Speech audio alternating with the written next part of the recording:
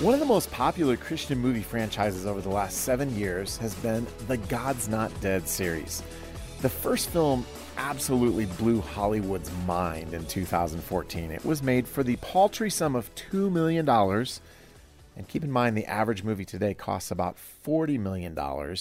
And they managed to parlay that into a $64 million return. These are the kind of numbers that Hollywood accountants dream of. The second and third films didn't rake in quite that much, but still did really well, which brings us to the fourth film in the franchise, God's Not Dead, We the People, which is going to be a Fathom Events release October 4th through 6th. Hey everyone, Adam Holtz here, your host for the Plugged In Show, focus on the family's weekly conversation about entertainment, pop culture, and technology. Thanks for joining us today.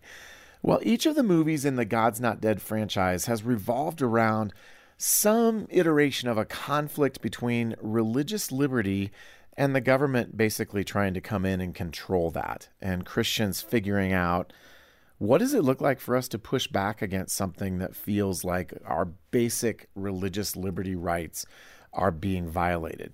And so it is again this time around, and the focus in this film of all things is homeschooling. And I say of all things not to denigrate homeschoolers, but just because you might not think homeschooling would make for a great context for a movie.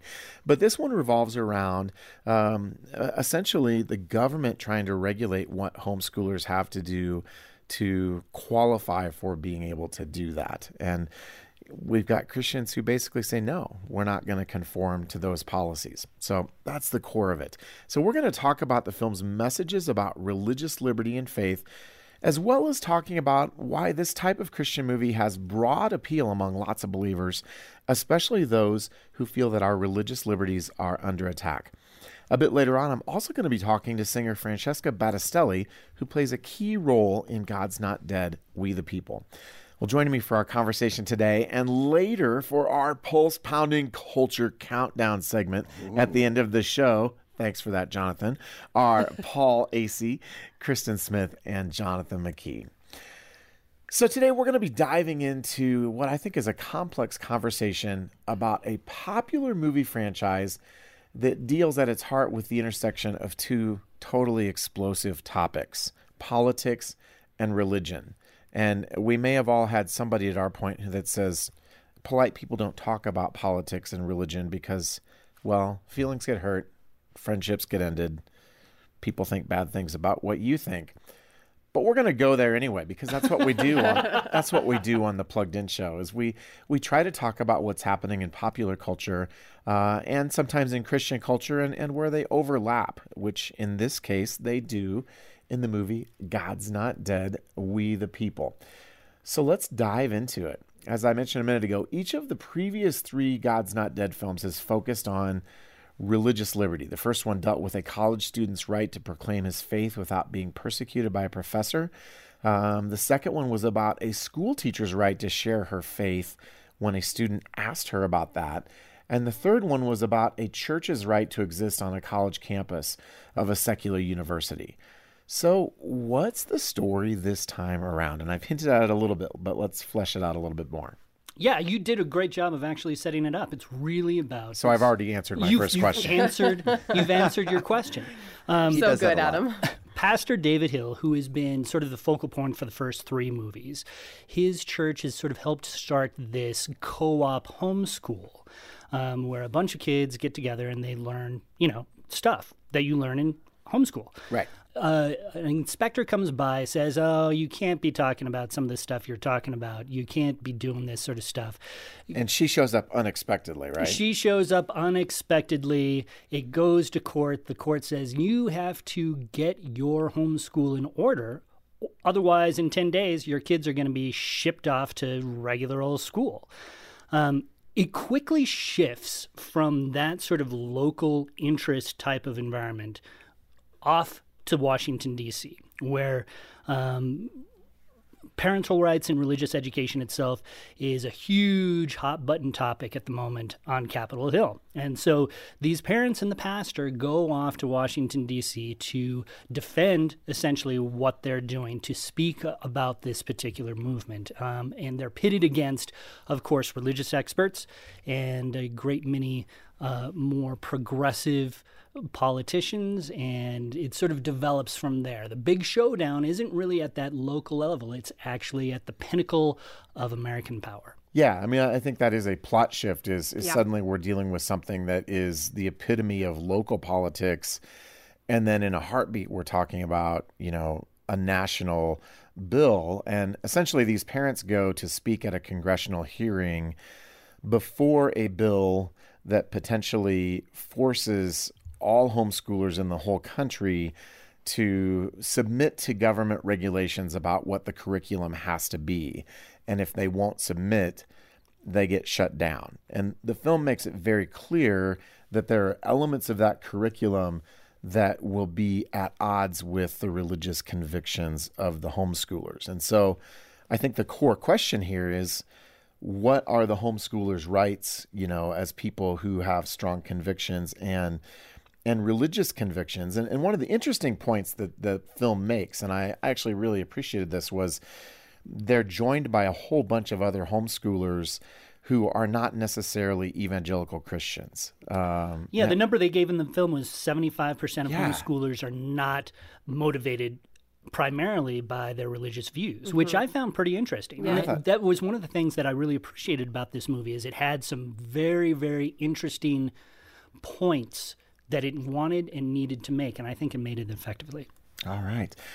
So here's where I want to go with our conversation about this particular movie specifically, but more broadly, other Christian movies that might be wading into cultural issues, because this franchise has done it, and a lot of other Christian movies have done it as well. As I talk with other believers, it feels like people are in one of two camps, and I'm talking, other convictional Christians. People either love these movies, or they maybe just are like, I'm not sure I really am on board with what they're trying to do. And what I want to do is, let's talk about why that is. What is it about a movie like God's Not Dead, We the People, that really resonates with so many believers? And then circle back and say, for those who maybe don't resonate with this kind of storytelling, what is it about the way these stories are told that maybe is, difficult for them to engage with? So let's start with that first one. Why are these movies so popular among Christians? What are the elements that you think appeal to people? I think in this one particularly, each of them hits on a really, really present topic, right? So right now there is a lot of conversation about what is being taught in school versus what morals and ethics do I want to teach my children. And so I think any parent who's struggling with that, or who has asked themselves that question or has thought over it, they can look at this movie and think, wow, okay, someone's going to really discuss this. They're going to probably look at both sides, hopefully. And then they're going to try to make decisions from that. So I think even in watching it, I really took away, I've already asked myself these same questions. So if, depending on how things go, what do I want my children to learn? Do I want them to stay in public school? Do I want to homeschool them? What am I going to do as a parent as the world continues to be the world? What's my responsibility?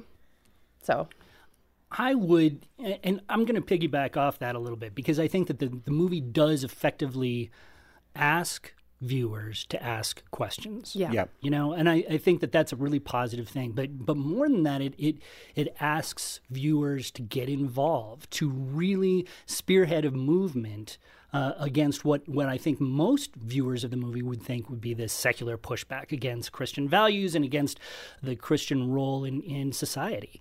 It feels to me like, if you will, spiritual red meat. When you hear about a red meat speech in the political realm, you have people you have politicians who are talking to people who already really buy into what you're saying.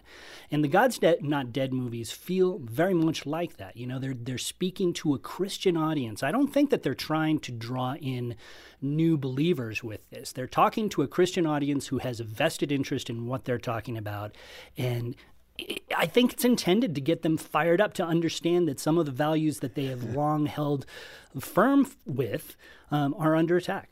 Yeah, absolutely. I think another element of these movies that appeals to people, and I think this is an idea, maybe we can talk about it.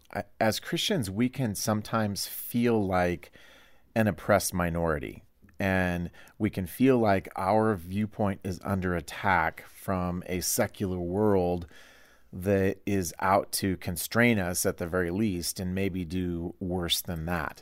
But I also think it's safe to say when we talk about persecution, our perspective on what persecution is or isn't in America is probably pretty different than what someone in China or a Muslim country might feel. But go ahead. Go ahead. Ooh, it's about to get me fired up. But I was going to say, part of this is, and I think that's part of the movie's perspective, which I do agree with. If someone doesn't fight for liberty, it becomes that. Yes. And we've never seen that because we live in the United States. We really do have a privilege to be here. And so I think a lot of this is coming from a perspective that says, like, sure, yes, we're not being persecuted the way that other Christians are around the world. It doesn't even compare. Right. However, what happens when you don't begin to stand up for freedom?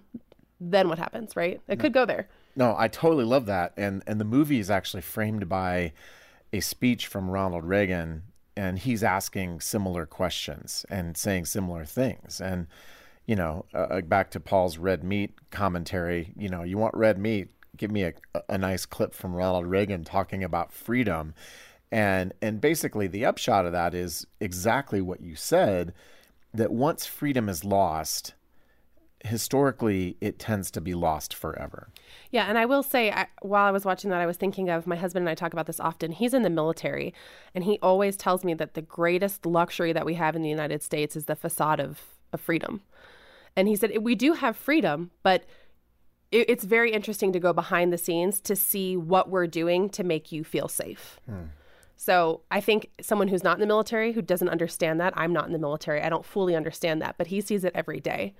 So it's important to remember that, I think. Well, and we have a military wife in the movie. One of the characters is a woman whose husband died in action. And so she's coming from the perspective of a family that has paid the ultimate price to defend this kind of freedom. And so, back to that idea of red meat, I think that this is a film that appeals to our sense that maybe we're under attack and that we have to band together to defend that. And to some extent, I totally agree with that, with exactly like what Kristen was saying. And in other ways, that's one of the melodramatic elements that it's easy when I'm watching a movie like this, or maybe not easy, but I can step back and say, okay, wait a minute. Is that a totally accurate depiction of where we're at? All right, this is interesting, and I don't know if this is opening up a can of worms, but I want to throw throw this out. The worms are all over at this point. I want to ask this because I'm sure that most of you around the table have seen this series, The Chosen, which I think is fantastic, and I love their depiction of Jesus and just his love and his grace and his humor, and there's that one episode where he's talking with, his cousin John the Baptist, and John the Baptist is about ready to go confront, and about ready basically to go to his death. He doesn't know that, but Jesus knows that. And Jesus has a conversation with him and is like, are you sure you want to do that?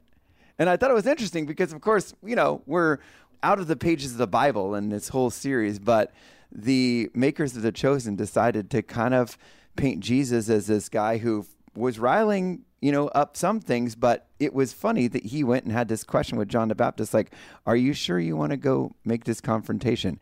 Did anybody else find that fascinating? I found it fascinating. In the series. I think that when you look at Chosen and you look at the God's Not Dead franchise, you almost have sort of the broad spectrum of what Christian entertainment looks like today. In terms of what The Chosen tries to do, it really tries to put flesh on the bones of what we've seen in Scripture. It really brings so many characters to life. It feels like a fully fledged story.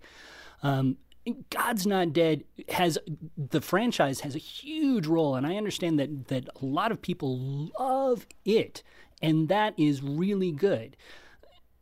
It is also probably as much a sermon as it is a story. When you talk about Paul. When you talk about sort of that red meat character, you have sort of the controversy that is being set up in the movie.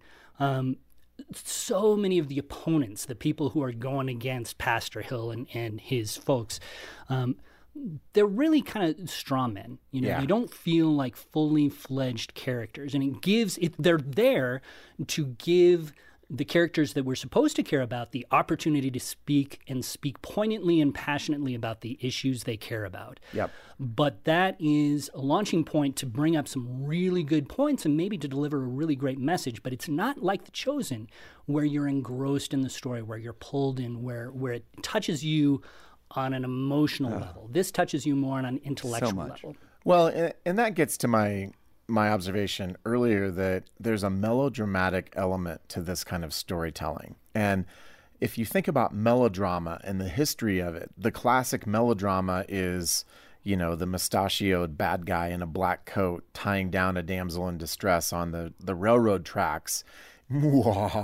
Twisting his mustache. And twisting his mustache evilly. And I think if this film has a weakness that some people who appreciate good storytelling might point out, it is exactly in what Paul was saying. He talked about strawmen. The bad guys are really two-dimensional here. They're that melodramatic, mustachioed, not literally, but metaphorically, kind of villain.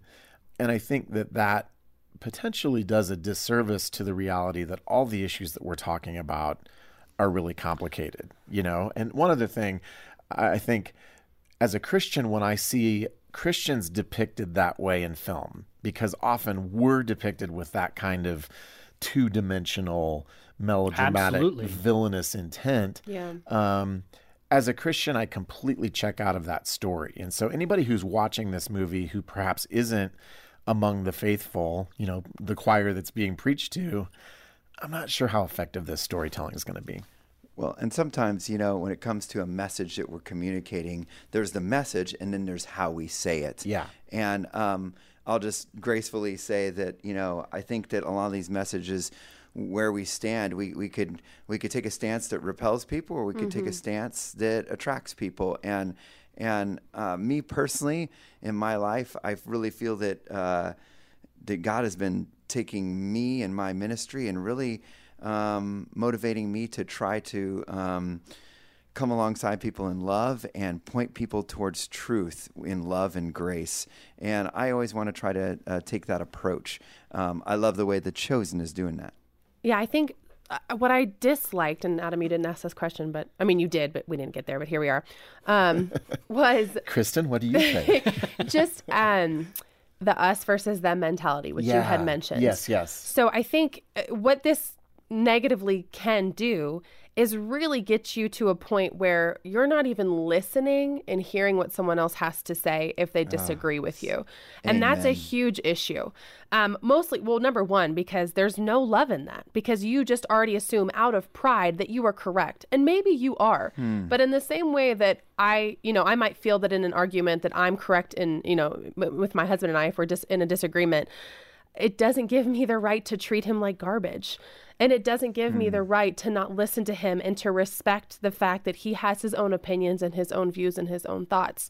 And so I think in a series like this, I do resonate with a lot of the points. Having been a school teacher, when the inspector comes in and she's going over the curriculum, the first thing I thought was, it's funny that it's being portrayed this way because this is not just a religious issue. Having been in the classroom, this happened to me all of the time. There's always something that someone has to say about how they want to twist curriculum. And it's interesting that the point is that they're like, well, the government needs to have oversight. Well, that's usually the issue because they're not in the classroom. They don't see the small things that happen. So this could be a much wider conversation outside of even a religious debate.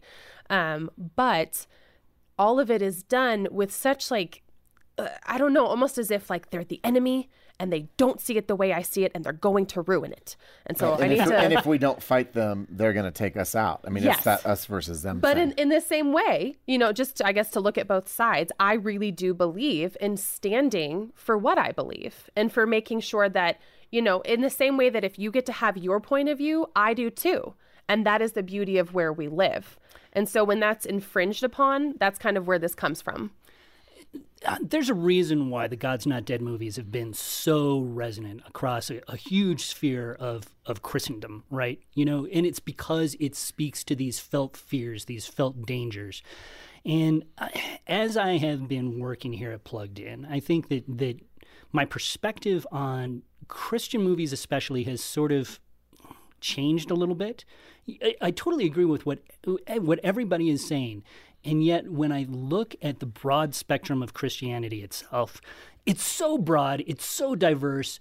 We need to have a broad, diverse range of movies to speak to different people. Yep. This obviously speaks very powerfully to a lot of people, and I think that there's something valuable in that. Yeah, absolutely. And I love that we've been able to have this conversation today, because sometimes the opinions and the emotions can get heated when we talk about these things, because our Christian convictions and in some ways our political views are things that we hold tightly, and we hold them tightly because there's so much at stake. I hope that what you've been able to hear in our conversation today is, us talking about a story that prompts us to think about what's at stake. And I think some of the questions it raises are terrific ones, and some of the ways that it raises those questions, maybe we have questions about. And with that in mind, I think you're really going to enjoy hearing from Francesca Battistelli, who plays a homeschooling mom in God's Not Dead, We the People. So let's listen to what Francesca has to say about her involvement in this film. Let's face it, your God, your book, they're in the way. You feel that you're making a last-ditch stand for your faith, and you've chosen this as a hill that you're willing to die on. Our whole faith started because one man chose a hill he was willing to die on. Francesca, we've already spent a bit of time in our podcast today talking about your new movie, but I would love to hear from your perspective what you felt the main themes are and why they're so important for us to grapple with today. I think this film is so important, and especially in the times that we live in, the themes certainly center around homeschooling, but you could really put anything in the category that it falls into, because the main theme of the film is freedom and the importance of that and how quickly it can be taken away.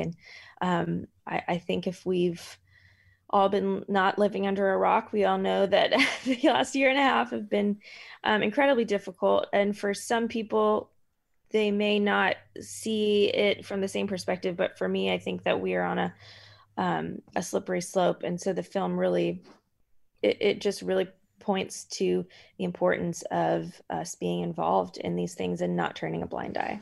Okay. Well, obviously, I'm making an assumption, but I'm going to assume that people are maybe more familiar with you for your singing and your CCM career. How did you get involved with this movie? I would love to hear more about that. Yeah, it was just totally a God thing. We were visiting family down in Georgia on a late Christmas trip. So it was in January, and we got a call, and I remember asking my husband, it was a voicemail. I was like, is this even real? Like, you get plenty of those, where you're like, I think this isn't even real. But we called back, and it was so real, but it was very quick. And it was like, hey, we're filming this movie, and we start in 2.5 weeks, and we think you're perfect for this role. And so I thought, well, it can't be a very big role if they're just now casting it. Apparently that is how the film industry works. It's very different than the music industry. So they sent us the script, and I thought, how are we going to, rally all the kids, from now until then? And as soon as I read the script, I was very excited and wanted to do it, but I still was like, how are we going to do this? And God just laid it all out. He made it possible for us to move our family to Oklahoma for a month and film this film. And I mean, honestly, the fact that we homeschool is part of why it was so easy, because we just said, all right, kids, pack your books. We're going to to a very windy, cold place. But yeah, I don't even know how they found me. It was the publicist for the film who really was the one who fought for me and said, "This is your girl." And I'm thankful because it was a blessing to be a part of. Well, obviously, as you mentioned, God's Not Dead, We the People deals with the intersection of religious liberty, and the presenting case here is how much authority the government has over homeschoolers. And, how do we interact with the government? How do you think Christian parents can help their kids really develop a clear understanding of the issues that the film deals with? Oof, that's a great question.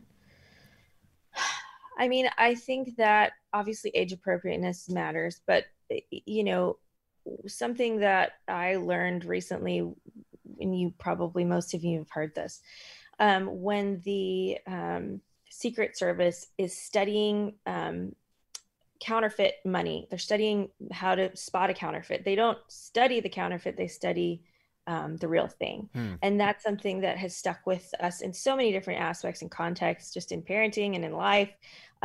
When you're trying to spot a fake, study the real thing. And so, for us, that means teaching our kids what our nation truly was founded on, and the things that the Bible says about how we're supposed to treat the law and the governance and all of that, and how that can look and kind of be twisted by the culture of the day and what people think, well, this is what it means to honor this or that. And so for us, it's just studying the real thing and really being grounded in the truth of God's word. And I think this is a great movie for kids. Some may be like, why am I watching this? I'm too young. This is boring. But I think for elementary age and up, I think it's a really great story, and there's lots to it. There's some really great relationship pieces and some fun little sweet moments. So a good opportunity to inspire our kids to take a stand, for what matters. And for them, that might be something different right now. But it's a really good film for just kind of getting you fired up. Yeah. How do you think your own experience as a homeschooling parent informed or shaped the way you interacted with this story? Yeah, we've only been homeschooling for about a year, and I was homeschooled though. And so it's been something we've been on a journey towards with our own kids for years. And so thankful we're finally able to be doing that. But I do think, walking into these scenes, it just felt normal. And I was able to just sort of bring my own experience to it. I can't remember if I said this, but when we first read the script, I was like, I'm not even going to have to act. This is just me being me on a day-to-day basis, telling my kids, do your work. So that was fun. And me and Rebecca McKinnon and I, who is the character that I play, have so much in common. She was really fun to play because she's a strong character who loves the Lord and loves her kids. Well, Francesca, we're just about out of time, but I'd be remiss if I didn't ask you what's going on with your music these days. I know we have some fans of yours in our audience. It's been a few years since the breakup song was nominated for some awards. Can we look forward to anything in the near future? What's going on with you musically? Yeah, so God is Good is a song that I actually wrote for the last album and wanted it to go on that record. I loved it so much. And the Lord was just so clear that it was not for that album. And so we had it fully done, and we just sat on it and really have been holding it close for the last few years. And I knew I wanted it to be on this next record, which we are working on. I don't have a date for you on when it will be, but hopefully soon. But that was really all the vision that I had for it. And then during this film, the last week of filming, the director and Dave both asked me like, hey, would you want to maybe write a song? And I was like, of course, I'd love to. That's what I do. And then the last day of filming, the director and I started talking about exactly what he was looking for. And he described this moment in the film, and I swear to you, he was describing God is Good. He was like, well, I need it to kind of sound like this, and a theme that's like this, but not to this. And I was like, well, I may actually have something. It may not be right, but would you listen to it? And he was like, I have chills. He was like, this song is meant for this film and for this moment. And so it's featured in the film, and we released it to radio at the same time. And I think, the timeliness of the message. The song is just about how no matter what we're going through, good times, hard times, God is still good. And that was true 2 years ago, 3 years ago, and I wanted it to be out, but it's so needed now with all that we've all walked through, just to be reminded in this crazy world that God is still good. So that is out now. Hopefully you'll start hearing it on radio soon, and you can download it on all the places. So. Well, very good. Well, any final words for our Plugged In Show audience today? Man, I'm just so thankful that you guys are here and you're listening. And I would say go get tickets for the film, bring your friends, bring your family. It's only in theaters for 3 days. It's a special limited release. So if you want to see it, you can buy your tickets ahead of time. I think it's October 4th, 5th, and 6th. Is that correct? 4th, 5th, and 6th. Yes, that's right. That's right. And it's a Fathom event. So there'll be some other special interviews. And I have a couple of things that we're surprising people with at the film before it, so when you get in the theater, you'll see these things and then the film will start. So it's just really important. And I think it's one of those things that you're going to want to see with people. And especially the last scene is incredible. And if you're not standing on your feet, clapping by the end, check your pulse. So go check it out and let me know what you think. All right. Well, Francesca, thanks so much for spending some time with us today. We really appreciate it. Thank you for having me. Great to see you guys. I hope you've enjoyed our discussion about God's Not Dead, We the People, as well as my conversation with Francesca Battistelli today. I don't think there's any doubt that our culture continues to drift from its Judeo-Christian roots. The question is, what will that mean for believers, and what is a faith-filled response that we need to engage in as we live in this culture? And I think a movie like God's Not Dead, We the People could potentially be a great catalyst for asking questions about what our responsibility is in this changing culture that we live in. Well, it's now time for a segment we like to call Culture Countdown. Paul, I think you're first up this week. You have 30 seconds, not 29, not 31, to tell us about something that's happening out there in the culture that has to do with faith or technology or teens or some intersection thereof. Are you ready? I am so ready. All right, here we go. 3, I believe 2, you, Paul. 1, go. So we have all been following the story, the very, very, very sad story of Gabby Petito. Yep. Obviously, things are developing quite rapidly, but the reason why I bring this to the table is a lot of people have taken it upon themselves to try to help police solve this crime using social media. The Gabby Petito hashtag has more than 500 million views on TikTok, believe it or not. Oh! Wow, 500 million views, but you're going to have to go to our blog entry for today's show. You were trying to help me, Kristen, and I was not. I was thinking, no, it can't be that short, can it? To hear the rest of the story. And now we will go to Kristen. Thank you, Paul, for telling us about the role of social media in this case. Kristen, are you ready? I'm ready. All right, you have 30 seconds. 3, 2, 1. Go. So for a piece of positive news this morning, Paul, I just wanted to talk about an article that I read where there were parents or there are teachers and coaches that have been prohibited from leading students in prayer. And during a football game, actually a bunch of high school football players stood up and led everybody in prayer after a game. I thought that was super sweet. I love that. I just thought, we never get to hear news like that. I know. So, all right. So, that's good. That's good. All right, Jonathan, are you ready? I'm ready. All right, I'm going to count you in, brother. You ready? Here we go. Okay. 3, 2, 1, go. I love even the title of this article. The future of music is still vinyl. Yes! vinyl record sales are rising, and its younger music enthusiasts are driving the trend. I love it. It talks about how vinyl sales are actually up 108% in the first 6 months of 2021. And this is cool because obviously, streaming is still big. Streaming counts for 80% of all music revenue in 2019. Woo-hoo! But vinyl. No. I'm sorry, Jonathan. We're going to have to leave vinyl. it at vinyl. I feel, Just have to leave I feel it with your but frustration. vinyl. I had so much more to say. I know, right? Yeah. All right, Paul. Vinyl is the future of my living room. All my furniture is vinyl. We're done talking about vinyl. I mean, if you're that interested in it, Move on, y'all. come to our blog entry and check out the link to the article. Paul, could you do the honors for me, please? Yes. Do you want me to count you in? I do, because that feels fair. This 3, 2, 1, always go. feels like...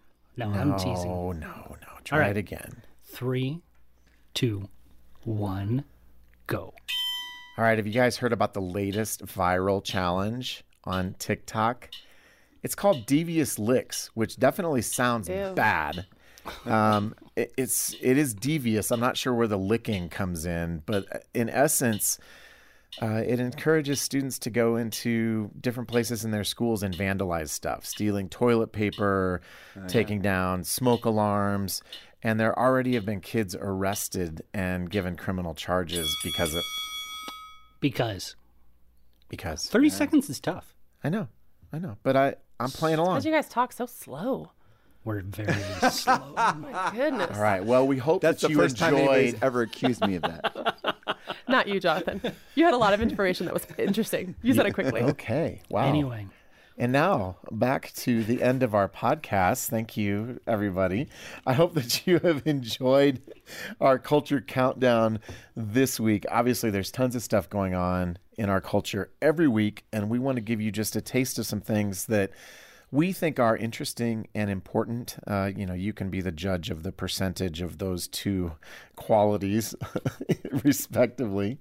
And we like having a little bit of fun, too. So hopefully you enjoyed that, and we look forward to doing the Culture Countdown again next week. And we want to just say thank you as well for connecting with the Plugged In Show today. And because you have connected with us, we would love to keep our conversation going with you. What do you think about the God's Not Dead film franchise? Are these films that you have enjoyed? Are they films that you have questions about? Let us know on Facebook or Instagram. And with our Instagram account, you'll find us at Plugged In Team. Or just shoot us an email at team@thepluggedinshow.com. Either way, let's keep talking. And as a thanks for being a part of the Plugged In Show family, today, for a gift of any amount, we would love to send you a copy of Focus on the Family Vice President Dr. Danny Huerta's book, 7 Traits of Effective Parenting. You'll find a link to order that book in the episode notes for today's show, as well as on the Plugged In blog entry for today's conversation. Or just give us a call at 800-A-FAMILY. Well, as always, thanks so much for spending some time with us today, and we look forward to connecting with you next week on another episode of The Plugged In Show.